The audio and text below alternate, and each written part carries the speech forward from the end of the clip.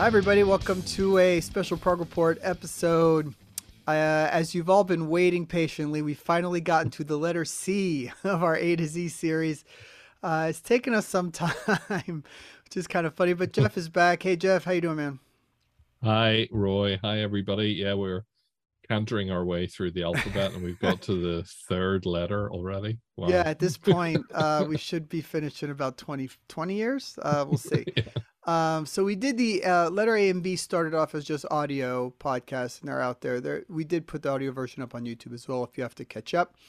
But seeing as how everything is video these days, we're going to go ahead and do this on there as well. It's also on the audio podcast as well as all the other things. And make sure you subscribe to the YouTube channel, our podcast networks, wherever you listen, and all the socials, Facebook, Twitter, Instagram, all that stuff. And anyway, so what we're going to try and tackle today is letter C. If you haven't watched the other ones, or listened to the other ones rather, we try to pick generally 3 categories per letter: artist, album, song, or maybe alternate one of them with something else. Like for B, we did bass guitar, that kind of thing. We'd love to hear your comments on what we missed, what albums, artists, or songs, or something else fits the letter that maybe we forgot, or what you think is better. But it's really just for fun and to give us something to talk about. But all right, so for letter C, we're each doing 3 things. Geoff, you go ahead and start. What are you going to go with first? No, well, clearly we missed lots of things, only doing 3 things each. And sometimes when I think about these things, I think there's something really obvious that I should pick.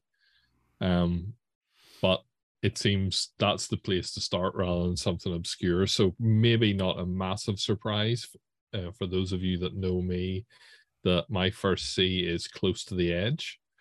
Album, Obviously, I'm assuming. album. And obviously, in the news recently, yes, did a European tour where they featured it. They've done some shows in Japan. They're about to do some US dates where that features. And I think I maybe mentioned it when I reviewed the show, but it was meant to be the Relayer tour, the Relayer album series tour, and then they changed it, and that was a bit disappointing. But actually, I went to see that show, and it really just brought it back to me. That album is really a standout one in Yes's catalog. It's a standout one in the world of prog. A sidelong track, just so much inventiveness, so much musical invention. From the kind of the soundscapey type intro to some of the very fast, crazy guitar keyboard playing, but all the melodic stuff. Siberian Catrue, the perennial Yes show opener, and the You and I, possibly one of the greatest kind of majestic prog songs that ever exists. The cover that's that Yes logo that sort of came on 50 years later, it's still the definitive logo and image associated with the band. John Anderson, Steve Howe, Rick Wakeman, Chris Squire, and the last album with Bill Bruford. So sort of an end of an era as well for Yes whenever Bruford left. And I suppose that kind of Wakeman, Howe, relatively newcomers to the band had certainly joined within the previous 2 years, but within a very short space of time produced something that's just considered a classic. Has that album sort of gained in sort of the lore of being the greatest album of all time in the last maybe 5-10 years? Because I don't remember growing up it being considered the greatest prog album of all time. I think that's sort of maybe something that's been labeled upon it more in recent years. Do you think that's fair? No, I think that's right. I mean, I think probably if you talk to 10 Yes fans, they'll probably all have a different favorite Yes album. They'll probably have a different favorite lineup. But I think just it, yeah, I mean, I think that's fair enough. And I think probably it's because things like Prog Magazine and things like these kind of podcasts and started websites, and then all of a sudden people are talking about it and it's becoming and voting on it and that kind of thing. Because growing up, it was always like Fragile. It was always Yeah, Fragile. That was yeah, the album yeah, cover. That yeah, was yeah. Roundabout. That was Heart of the Sunrise. And I always thought that was the album. That was the one. Yeah, no, I totally. I mean, Fragile. Fragile. I mean, Fragile is an amazing album, right? But I kind of a lot of the solo tracks are skip pastable for me. I Yeah. think if anything, they sort of dilute the brilliance of some of what's on there. But I mean, I'm a massive Yes fan. I'm saying that relative to some of the amazing stuff that they've produced. But Yeah. yeah, no, that's a good So, point. yeah. Anyway, I am going to see that tour in a couple of weeks. Cool. So looking forward to that. It's always fun to see. And they're playing Yeah. a lot of kind of obscure. It's like a two set kind of Mm. show, and the first set is a bunch of weird songs from different records, which is kind of neat. So Yeah. Yeah. Totally. that should be fun. All right, so I think I'll stick with What? album for Okay. mine. And you know what's funny? So I jotted down some notes of a few different records, and not without sort of thinking, I went, well, obviously, Court of the Crimson King. That's got to be one, but Is that a C? it doesn't start with C, does it? So I realized that at the end. I'm like, nope, that doesn't actually count. So I'm going to skip that one. But Yep. I want to make sure I mention that because I figured someone in the comments or something would say that we forgot it. But technically, it starts with in, so Yep. doesn't really count. Um, so I'm going to go just to keep it a little bit different and more relevant because of what's transpired recently, in that I went to see the Porcupine Tree closer continuation show a few weeks ago. I'm going to go with that as my album. So to kind of bridge 50 years really Okay. between our choices, which is kind of cool, really, if you think about it.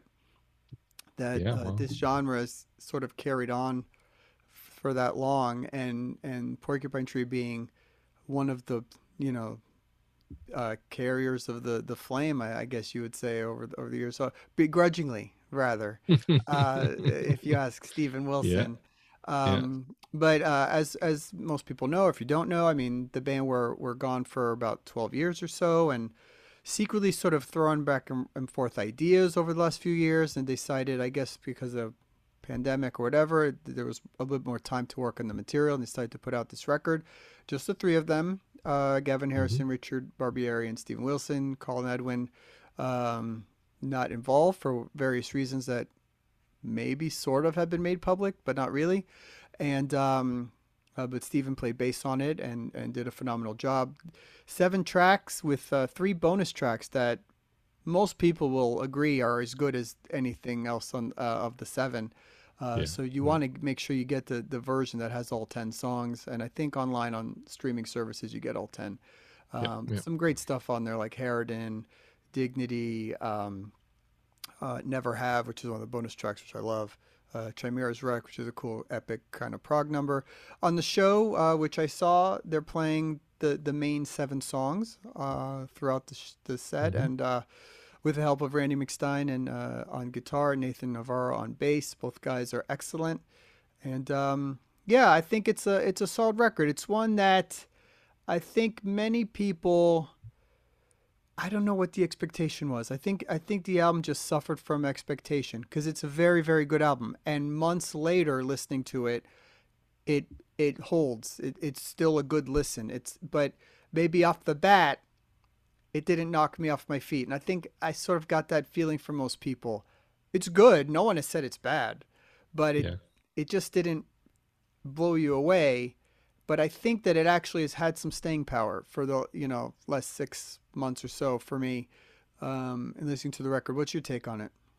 I was wondering whether you were going to confess that because I knew that was what the reaction to it was. I think I liked it a lot from the start. I just liked the raw edge. I just like it sounded like Porcupine Tree were back. It didn't sound like Stephen Wilson with another set of guests. So I was very happy to hear it. And I think probably when it landed was round. I think we got the review copy. It was round about the time when I had just been in a phase of listening to Porcupine Tree anyway, and so it very naturally fitted in. I don't think I'm going to get to see a show unless something lucky happens with a ticket for London. But you know, it's really got me into them, and just seeing you know, seeing some of the reviews and stuff of the tour, it really seems to be phenomenal. So I can't wait to see that documented. I can see how they went with these tracks, so because live they work really well, Yeah, and I think yeah, that elevated them a little bit for me. Tracks like Herd Calling and Walk the Plank, they were actually work really well live. Um, I think the thing that was missing for me initially from the record was just the sort of Pink Floyd vocal harmony that were so mm, prevalent in the earlier records. yeah, yeah, And they went a little bit more for a raw, stripped down sound yeah, mostly. yeah, yeah, yeah. Um, Probably as raw. I mean, it's probably as raw as they've sounded from their very, very early albums, and yeah. which did have that Floydier edge. And I think that was why I probably it kind of it made sense to me, because I'd been digging into their really early stuff and the box set of that stuff that had come out. And I suppose it reminded me a lot of Signify, which was the first album that of theirs that I'd kind of heard. I mean, the more I listen to it, the more I think there's a lot of parallels between those albums. Just stylistically, the style of the instrumentals and the sort of approach. I think the, it's it's there's obviously lots of elements, but I think there are bits of it that are quite like parts of that. So Yeah. the funny thing is, I was sort of looking for ideas for choices for this, and I was going into my iTunes and reading down the names of albums that started with the letter C, and I came across one and went, gosh, it's been a long time since I've listened to this, and I wasn't going to make it one of my choices, which I'm not, but it was actually Lo-Fi Resistance, which was kind of Randy McStein's first kind of outing. I don't know if you've Chalk ever, lines. yeah, Is that Chalk Lines, yeah. And it's, I actually played it in the car on the way home today, and I really, really enjoyed it. I haven't listened to it for a very long time, but it's 10 years old. It's Yeah, actually, well, I 2012, and I think I was like, remember my actually goodness, discovering that through the Gavin Harrison connection because that was when I yeah, was listening to them, and that's how I yeah. discovered Randy and that album. Yeah, that's So, good. That's a good one. but Yeah, so they have a long connection. People that may not realize, but that's the Gavin connection with Randy is pretty long. My yep, honorable mention for a C album, which I almost went with, was "Crime of the Century" by Supertramp, which is a personal favorite and I could have like guessed a that. big time favorite album. I flicked past it and went, oh, that could be a Roy pick. Yeah, It'll certainly yeah, be in his yeah. list. But I thought this one actually made more sense. So, all right, so that's cool. Those are albums. What do you got next? So anyway, the letter C. Uh, so Just I've picked the song for my second choice, and I think probably whenever I was trying to think of things, this seemed like an obvious one to pick, because it's probably one of the best known prog songs outside of people who like prog. Carry On Wayward Son, yeah, okay. I had that by one as one of by them. by Kansas. Probably, certainly within, I would say, me hearing this type of music, one of the first songs that I had heard that was quite different from a lot of the stuff I'd heard. You know, what can I say about Carry On Wayward Son? And that was, I was really going to pick it. What do you say that hasn't been said? But I think, I mean, it's a classic. It has brilliant guitar, keyboards, that vocal intro. It's melodic, it's catchy. It's a song that could be played anywhere, and most of the people there, if they're over 20 years old, would know it. And I think there's not many prog songs that probably have that amount of there's musical complexity in it. There's time signature changes, there's pretty dramatic shifts in terms of what's going on, yet it's still very accessible. And I can't, there's not a whole pile of music that you could say that about. No, So yeah. it's a unique song, and we know that intimately because we did cover the song amongst us and our Prog Report friends, and Mm. you can try and find them. We've shared it before. We've done it, and I had never learned that song before. We were trying to do that, and it's not Dream Theater hard, but it's a challenge. It's a challenging song, and just brilliantly written. That's the thing I came away with when learning that song was like, wow, this he really went off on this song with all the different parts, the key changes, all the different stuff that back then, and to make that a hit, Yeah. it's amazing. It really, it's one of the all time amazing songs. It really is.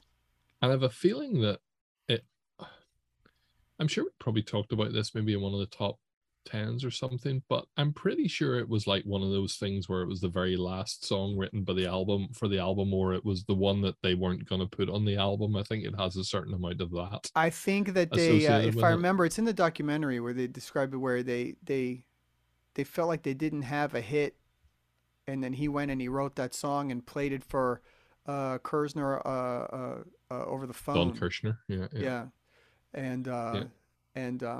he was like, and he was blown away. I was like, yep, that's the hit. They knew right away. Yeah, back then, I guess it's a song that could have worked. I mean, congrats to them because it's actually again it's along with Close to the Edge where in the last 10, 15 years it's been a resurgence for them based on that Mm, song, and you mm, have younger younger people, teenagers, things like that nowadays that they know that song yeah, through Spotify, through video games, through whatever, and it's carried on the legacy of the band. So yeah. I think that song alone, if, and well, along with Dust in the Wind, warrants them being in the Rock and Roll Hall of Fame. And I think it's criminal that they're not. Mm, But anyway, yeah, that one makes sense. For my choice for song, I'm trying to be a little bit different because the problem is we were talking about this before. When you go through these lists, it's always the same bands, mm, and it's the bands that have a long history. So, you know, you can go through Genesis and it's just like 10 different songs that start with C and they're all amazing. mm. Carpet Crawlers, Cinema Show, on and on. So I want to try and keep it a little bit more modern and maybe people, if maybe don't know this band or not, but I'm going to go with Haken and Cockroach King. And see, because, for the last 10 years, if you want to talk about a band Yeah. that's come up in the last 10 years that has paved the way for themselves and made a career and become one of the more relevant known bands. Haken is definitely one of a few that has done that, Yeah. and arguably Cockroach King is their most well known song. Um, and it's a really bizarre song that is heavily influenced from like Gentle Giant and that kind of 70s classic prog. So that is as proggy as you can get. And again, that's really unique in 2022. Or well, they wrote it in 2013 to come up with that song at that time and break through with that. Is Yeah. unique. I think it's special. Yeah. So if you haven't heard it, check it out. This video, very cool video on YouTube for it, and actually they have a new album that they've written that's should be coming soon, sometime next year. There's a new single that they recently released called Nightingale. So they're doing their Mm. thing, and Haken is a band to keep an eye on. Roy knows that he's putting me on the spot here because he also knows that this isn't necessarily my favorite Hagen song.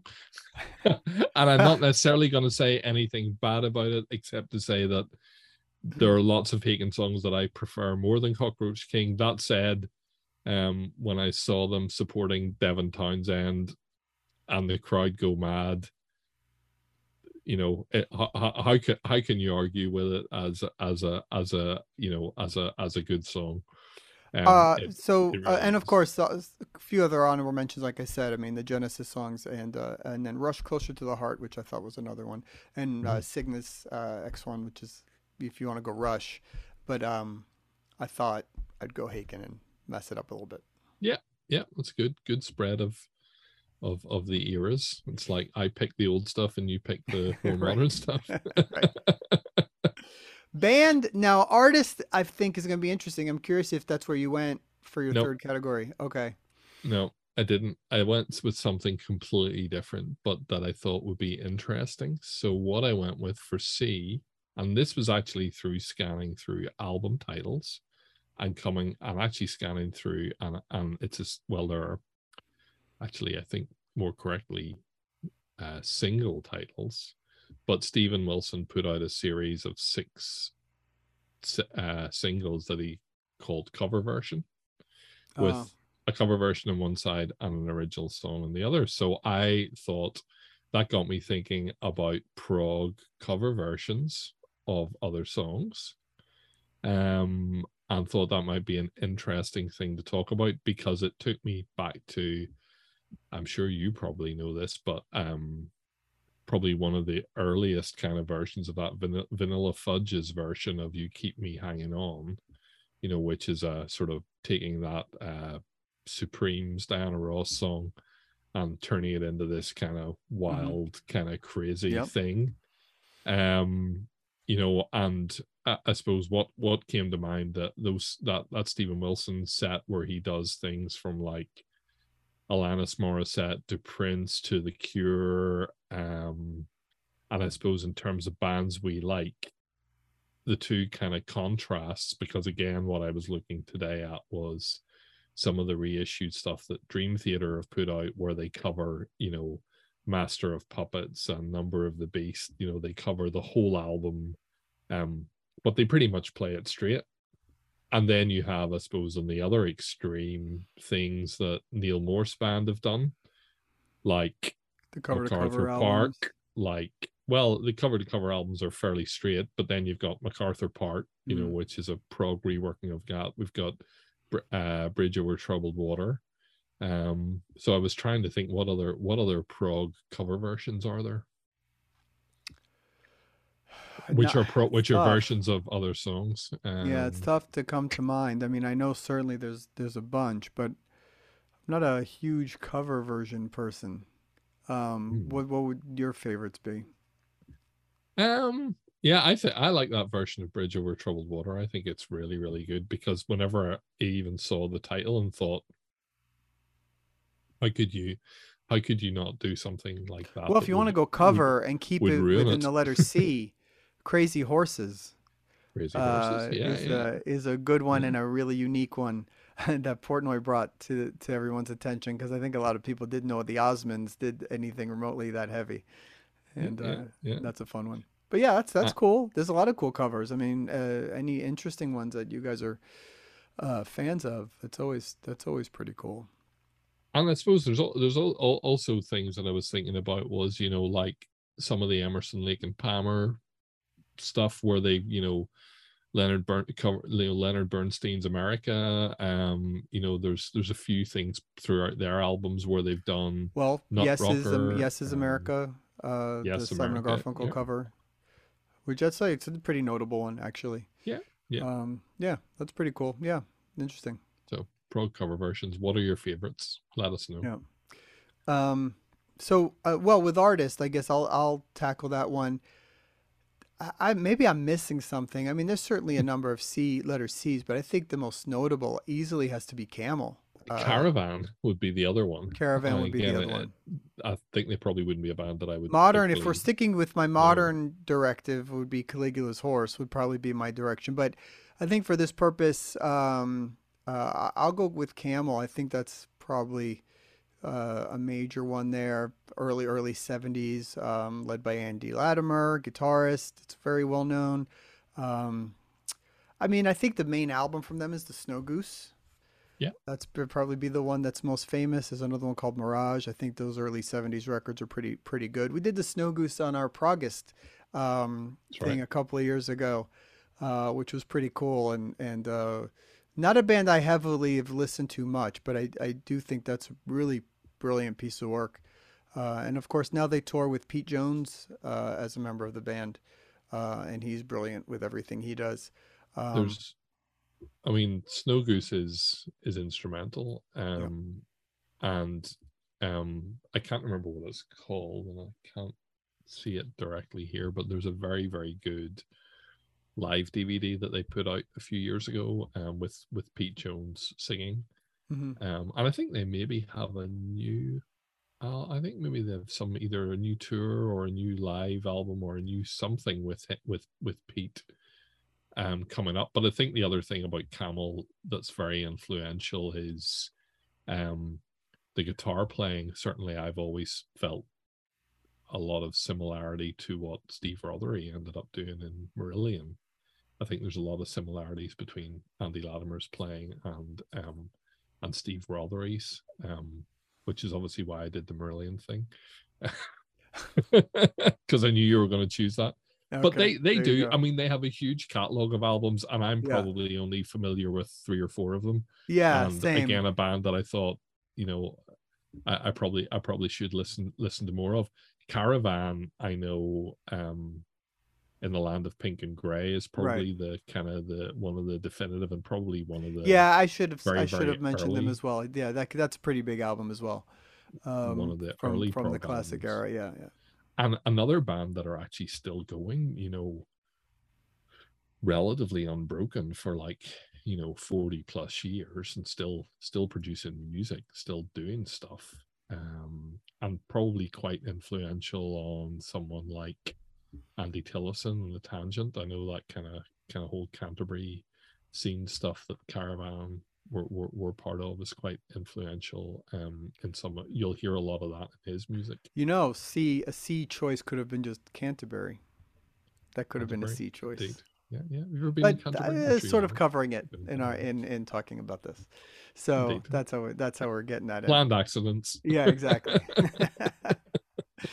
See, we've prepared very much for this. Uh, anyway, yeah, this is cool. Also, something new that I jotted down just because it's new and sticks with the Haken theme. Charlie Griffiths, Yeah. the guitars for Haken, who just released a solo album this year. So sticking with the letter C there. Yeah, I also that's ha- I also had, when I was thinking of bands, and I probably thought this might be a little bit too obscure for you, but Circa, the band that Bill is mostly not Billy familiar with them. Yeah, Sherwood and Tony Kaye. Yeah, I mean, they've produced probably 5, 6 albums over the course of time, nearly always with a virtually different lineup than the one before. But their very first one, self-titled, or I think it's maybe called 2007, is a really, really good album. I think it's probably their very best one. But then they put out one recently called Valley of the Windmill. I knew it was something to do with windmills. Yeah, Circa, a very good relatively recent album. Circa. yep. So that covers the letter C. Sort of schizophrenic episode a little bit, but if you have Back to it, your back to, actually, I was just thinking there, because back to your very first choice. So the album is called In the Court of the Crimson King, but the song is called The Court of the Crimson King, which I would count as a C. right, So we could have done it. And they put of down the course have song. the documentary coming out very soon, called Court of the Crimson King, which Are you going to I'm be able to looking see that? forward to seeing. Are you doing Yeah, the? it's showing in a cinema in Belfast, so I'm planning to go and see that. Looking forward to that. I know someone who saw it at a festival in Dublin at the weekend and said it was brilliant, really, really enjoyable. And actually, he said, like, probably a lot of, I suppose, I know that I was talking to some of you about the Sparks Brothers documentary and going, even if you don't know their music at all, it's really, really entertaining. And he compared it to that, in terms of, it's just a really great story, and it's funny, and Yeah, yeah, definitely. it's cleverly put I together. love music documentaries like that. I can always watch those. Cool. All right, guys. Well, thanks for sticking around and joining us for the letter C. And we promise we will have the letter D episode out sooner than the previous ones. And we'll see you again soon. Bye.